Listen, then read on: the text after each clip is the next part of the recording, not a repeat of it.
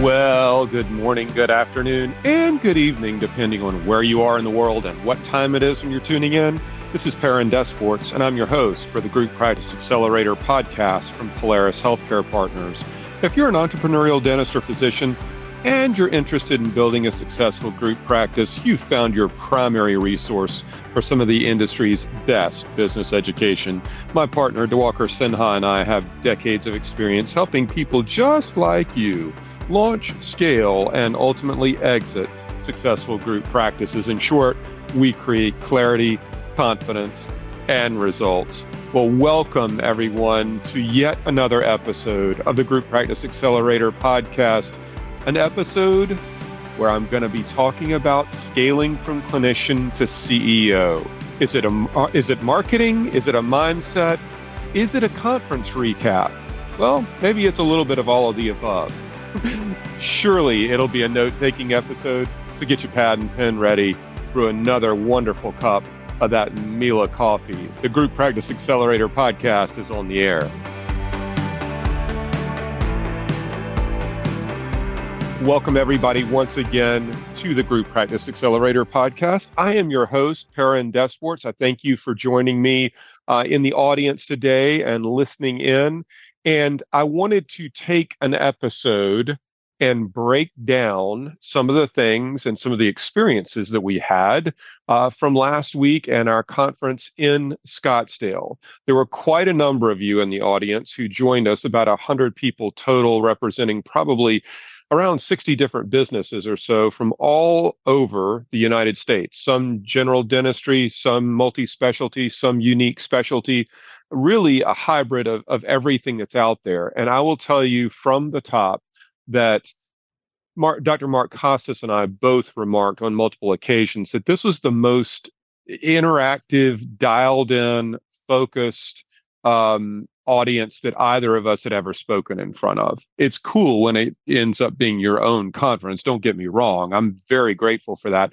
But I get to speak a good bit all across the U.S. in a variety of different conference settings, as does Dr. Costas. He owns or operates several mastermind groups and obviously does the Dental Success Institute Summit every year.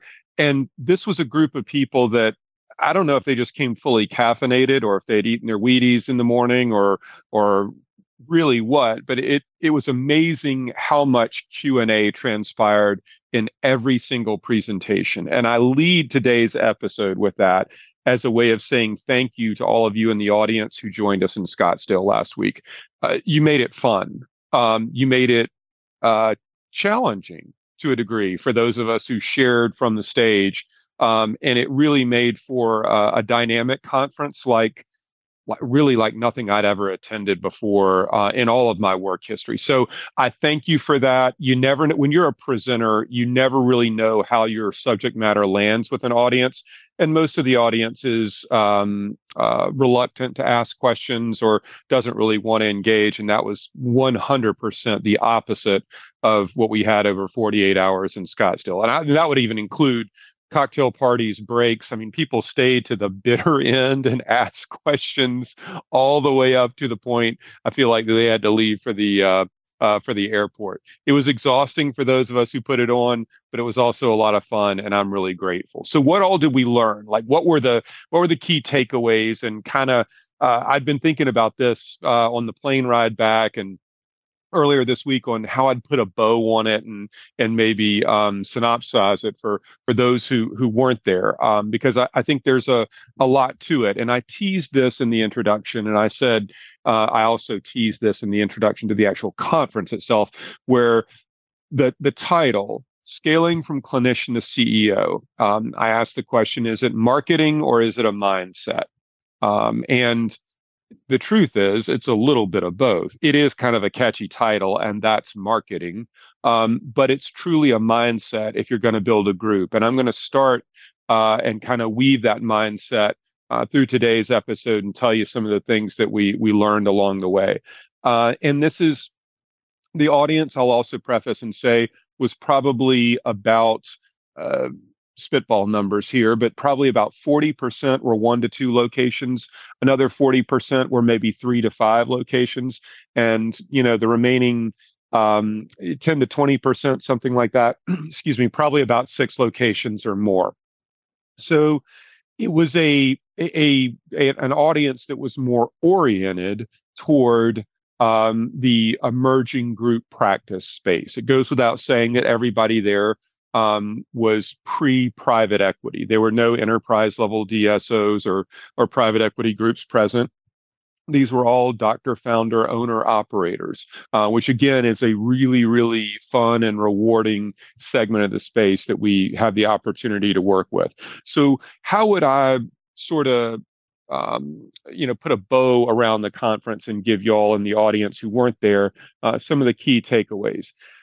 I think a lot of this actually does reflect the title of the conference, Clinician to CEO. And if we think about dentistry historically, it has traditionally been a single dentist in a single location with a couple of staff treating patients over a 30 to 40 year career. And there are very many dentists who have created very successful businesses and a lot of wealth for themselves over those multiple decades. It is, I guess, categorized as historically a traditional type of a healthcare services environment. When you think back, the way dentistry has slowly evolved, and now you look at a lot of people building group practices.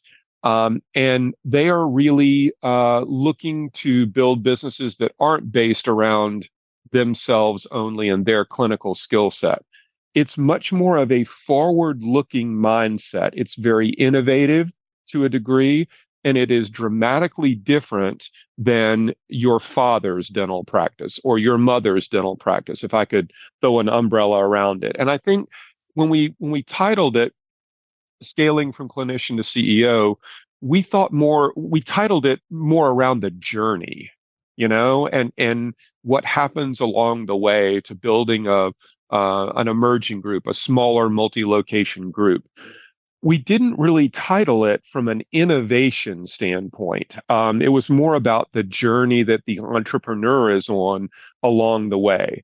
And I think for today's episode, at least as it relates to the podcast, this is much more of a journey based around innovation and forward-looking opportunities than just simply checking off numbers in a box as it relates to locations or revenue or EBITDA or something like that. So this whole tradition versus innovation, this whole historical context versus forward-looking context, this thing that is clinician to CEO certainly is a mindset. It's a personal transition. It's a business evolution, and it involves a lot of innovation. So, how did we end up breaking all that down, and how does all of it fit into a box? I'm going to give you a couple of different ways. One is certainly in banking. My partner, Diwakar Sinha, spent his prior career as, a leading healthcare banking executive all across the United States. And his last tour of duty was focusing on group practices. That's no mystery. You've heard him talk a lot about that. And I've talked a lot about his genius in doing that as well. The clinician to CEO type of a transition. He spent some time and shared a presentation. And one of our personal journey speakers, Dr. Steve Giannoutzis, an orthodontist out of New York, also did a presentation around growth capital solutions. And it was really interesting the way they both sliced it and diced it. Because again, traditional dentistry, you start out with a retail banker, it's a 10-year term and a really, really low rate, and you buy your first practice or maybe your second.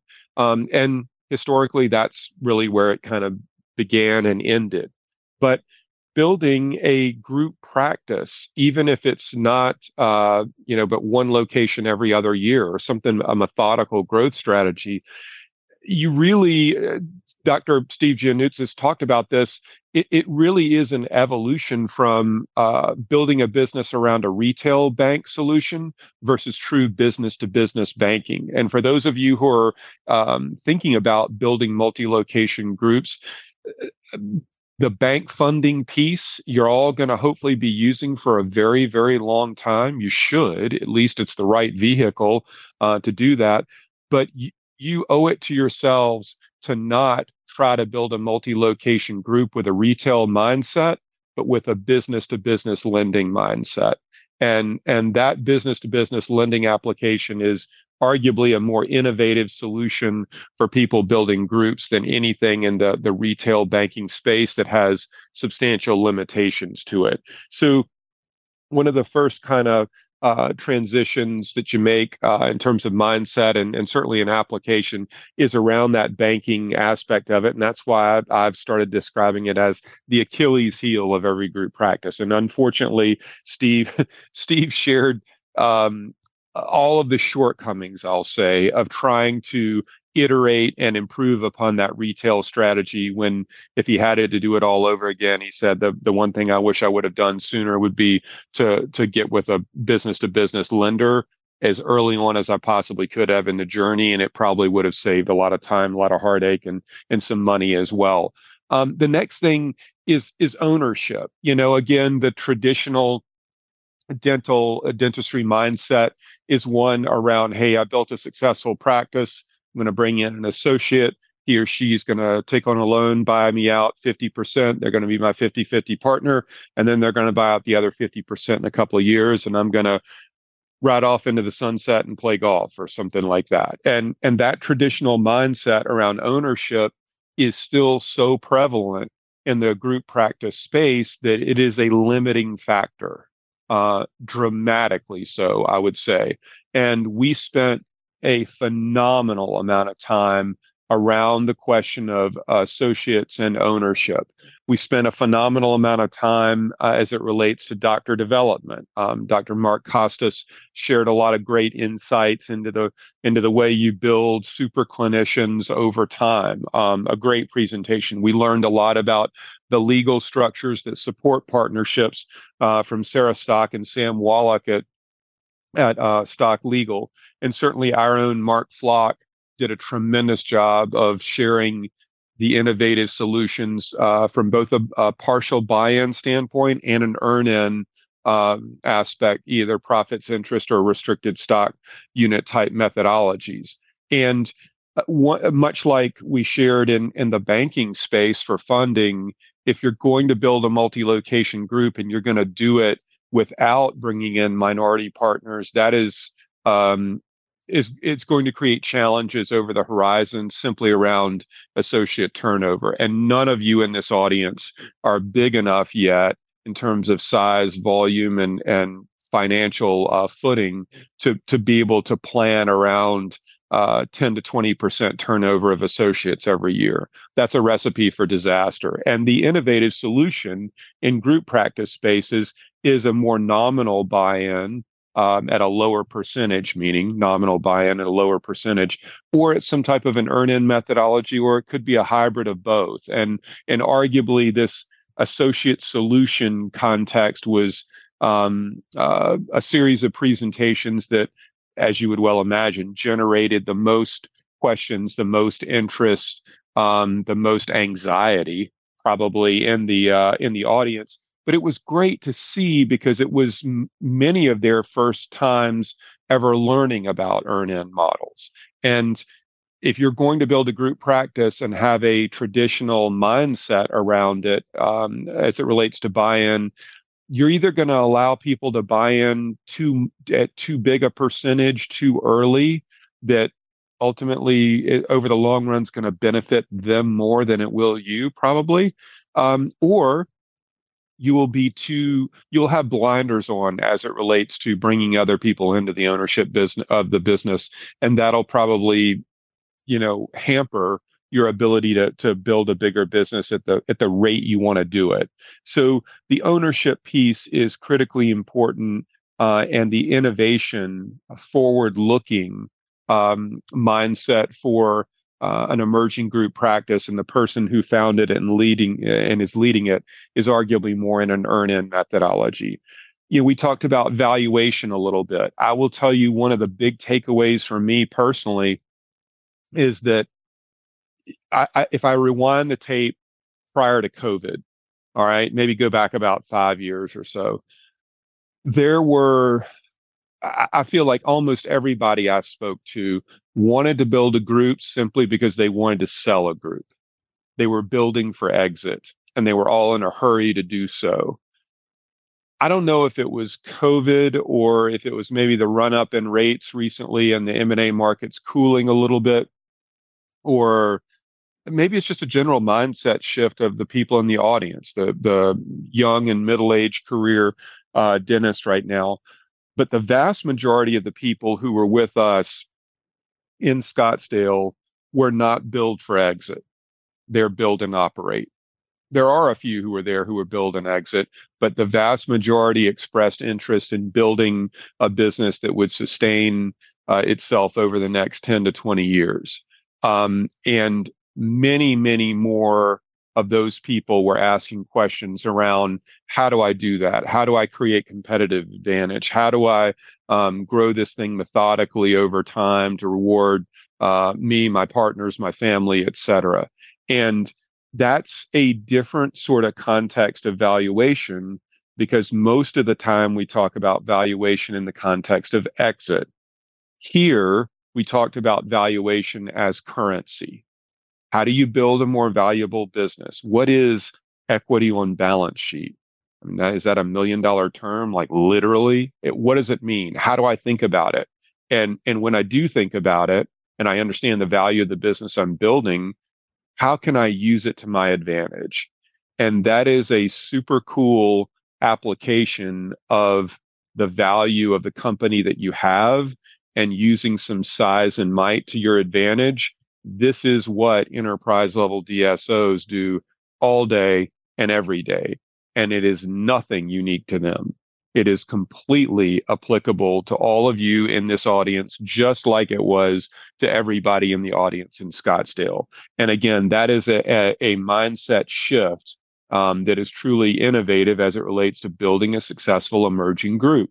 The CEO of that group is tasked with a lot of things, one of which is understanding the value of the company that you have presently and where you want to take it into the future. And if you do understand that, you can use that equity on balance sheet as a vehicle to get more stuff done. Could be acquire other practices, could be using it as a an earn-in equity model for your associates.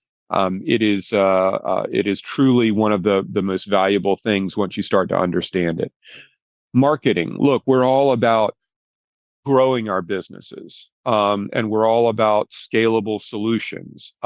Historically, the marketing mindset has always been to build a successful practice off of patient or other practice specialist referrals. And those are high trust, high impact patients that are worth their weight in gold. And those referrals are absolutely not scalable. Gary Bird from SMC National did a tremendous presentation on scalable marketing solutions, and he took us through how to build a patient avatar by using AI solutions like ChatGPT. And it was it was a live it was a live fire presentation, and Gary did a tremendous job with it. Our audience was completely wowed by it. And once again, when we start thinking about building a group practice and we talk about acquiring practices and EBITDA multiples and all this other kind of stuff, one of the things you've got to solve for is same store sales, growing revenue in every single location. And one of the components of growing revenue is increasing new patients. And the way to increase new patients reliably is through scalable marketing solutions, not just referrals.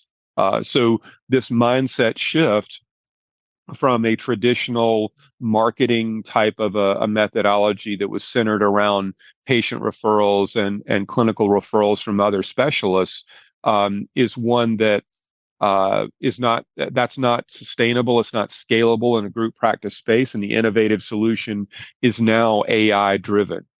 Totally different mindset than what it's been historically for us. When we get into the advisors that you have, And we picked a number of great ones to share from the stage, presentations about who they are, what they do, and how they work with group practices. You're those of you who've built successful solo practices, tend to look at your third party advisors like your accounting and your law firms and things like that, almost from a compliance standpoint. Well, a law firm, helps me with workers' comp claims, or I need an employment contract or something like that. An accounting firm just file my taxes and keep me off the IRS radar. Those two are very minimalist mindsets of a solo practice owner. A group practice owner understands that your legal structure is a critical part of your growth strategy.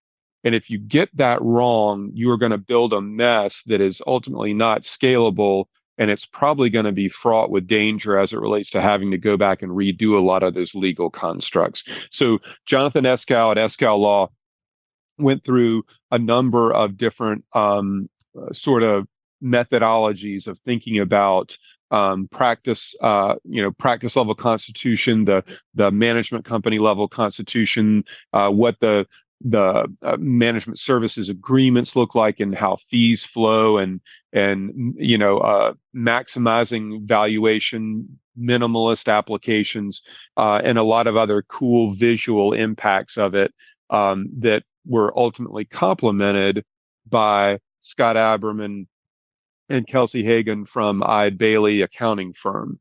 When you think about legal structure and financial reporting structure, and you're building a group practice, those two go hand in hand. They absolutely have to. If they do not, then you don't have a reliable strategy. You may have competing strategies if they're not synced up, honestly, but you have no firm foundation to fall back on.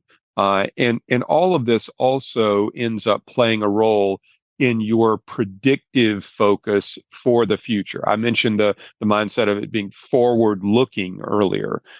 Building a group practice and choosing the right advisors that you work with from an accounting and a legal structure standpoint are every bit as critical to working with the right consulting type of an advisory relationship. Having the people on your leadership team that are not arguably employed by your business is a way to think about it. And this is totally different from what you would have done as a traditional solo practice. So clinician to CEO here is about not only your leadership team that's on your payroll that you meet with every day, but also your third party advisors and the role they play in the development of your business. And there's a ton to that. And the guys and gals at Eide Bailly and Eskow Law did a tremendous job of clarifying what all of that was. And then the last thing I'll put a bow on it here is the role itself, clinician or CEO. There are a lot of you in the audience who love doing clinical dentistry because you love the outcomes you create for your patients, and that's usually a life-changing outcome. I can only imagine what that must feel like. I personally, I can't relate to it, but I'm close enough with a number of you to understand it, at least at a high level.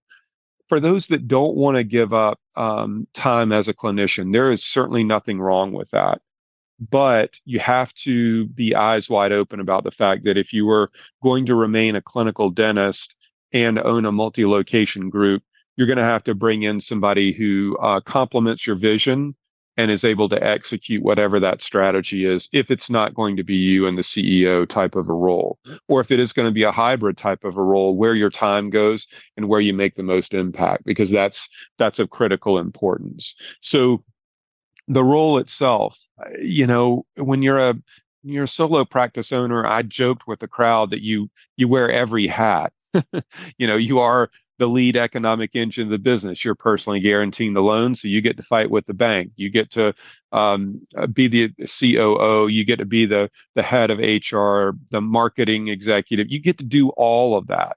And when I say you get to do all of that, I really should say you have to do all of that. And that is in a solo practice, but arguably a lot of it doesn't have a day-to-day, month-to-month impact because it's still a solo practice. if you're going to build an emerging group and you're going to be the CEO of that group, leading it is a different challenge altogether. And knowing that what you're doing has a payoff to it, um, intrinsically, personally, and certainly financially. And that is a really heady responsibility that most people aren't aware of as they're evolving into the role. It is more than just marketing. It is a mindset, and it has to be intentional. And when we talk about this from the changing role of clinician to CEO, I think you're all trying to build a business, regardless of what your role is. You're all trying to build a business that's not dependent upon you 100% for its existence and its survivability. That's what we're all trying to achieve. And everything we laid out in Scottsdale hopefully helps corroborate that vision for people, helps paint by numbers a little bit and fill in some of the gaps, clear up some of the gray areas, if you will. But it also gave everybody the key takeaways they had on Monday when they returned home. And I think we gave people a lot of stuff to think about. And I think it's still an unbelievable time to build a group practice. While we didn't get the question in Scottsdale, I get it periodically. Hey, have I missed the boat? Is it too late? Has the industry already consolidated? You know, is all the opportunity gone? No. The answer is no. There is ample runway to build a successful business that is your business, unique to what your desires are over your time frame and your pace, and really fulfills what your 3 to 5 year vision is, or beyond that, certainly. I do not think you've missed the boat at all. I think where rates are right now, while they're talking about potentially another 50 basis point increase in rates, possibly in the not too distant future, we're kind of at the top end of that. And I think that there's going to be an interim business cycle that's still got some challenges ahead of it. But in the longer, intermediate, and longer term context, it's still a wonderful time to be a business owner, a dentist, and build a multi-location group. And you have every opportunity to do that moving forward. So for those who were with us in Scottsdale, again, thank you for making the time and taking the effort to be there. And thank you for so many of the compliments you shared to me directly, to our team, to the other presenters. Thank you for being so engaged, and it really made for a lot of fun, and I could sense that from y'all as well. For those who might have missed this one, stay tuned. We may have another conference coming up next year that you can take an opportunity to attend. But for those who are there, again, heartfelt thanks, and I really appreciate your engagement. Stick around. I'll be right back with some additional thoughts and to wrap up the show.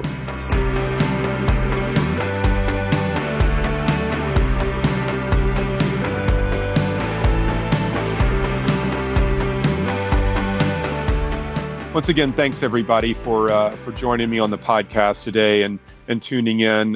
This was a fun one. It was a sort of wide-ranging recap of a lot of what we covered, but it really was a lot of fun. Before we wrap up today's show, I want to take just a quick second and thank a handful of people, and they are our sponsors.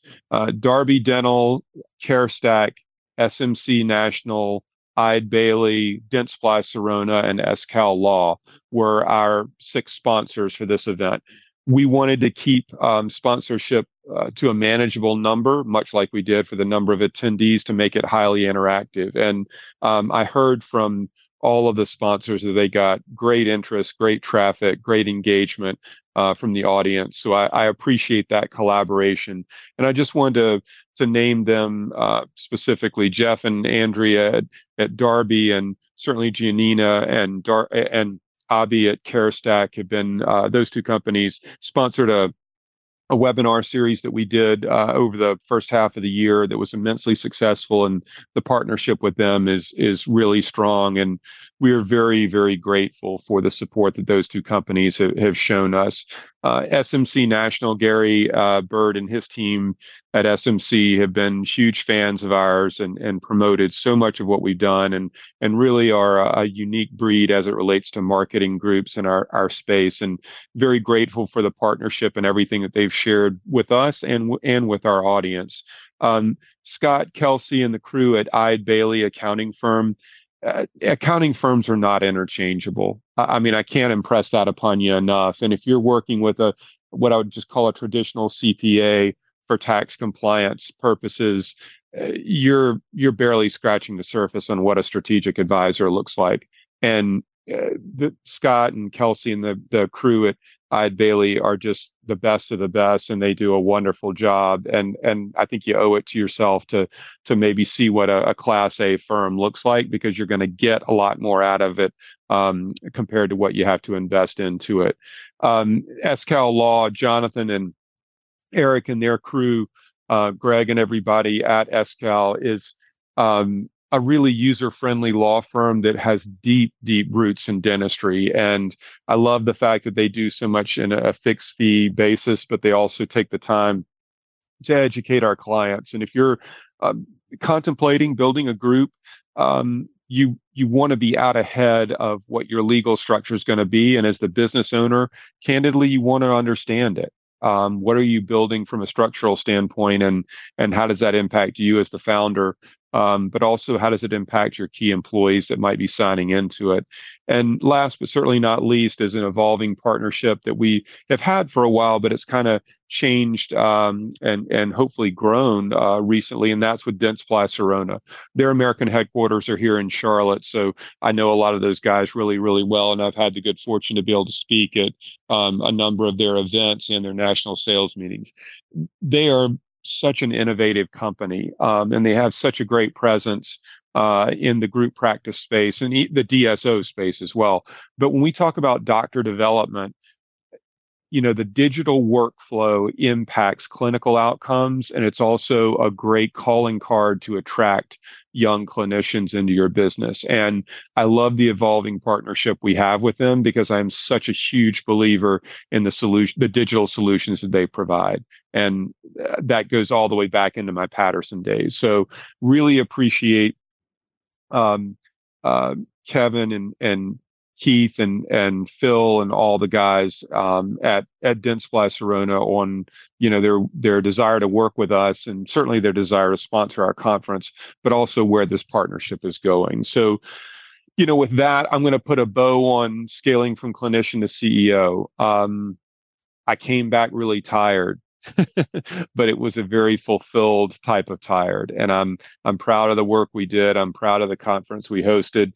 And I'm proud of the feedback that we got from everybody there. And I'm very grateful for everybody who attended, everybody who spoke, everybody who supported. It makes it all worthwhile. And I think we can all collectively hold our heads high that it was a hard couple of days in Scottsdale, but it was mission accomplished. And I can't wait for the next one. Thanks so much for being a listener and a subscriber. We'll see you on the next episode.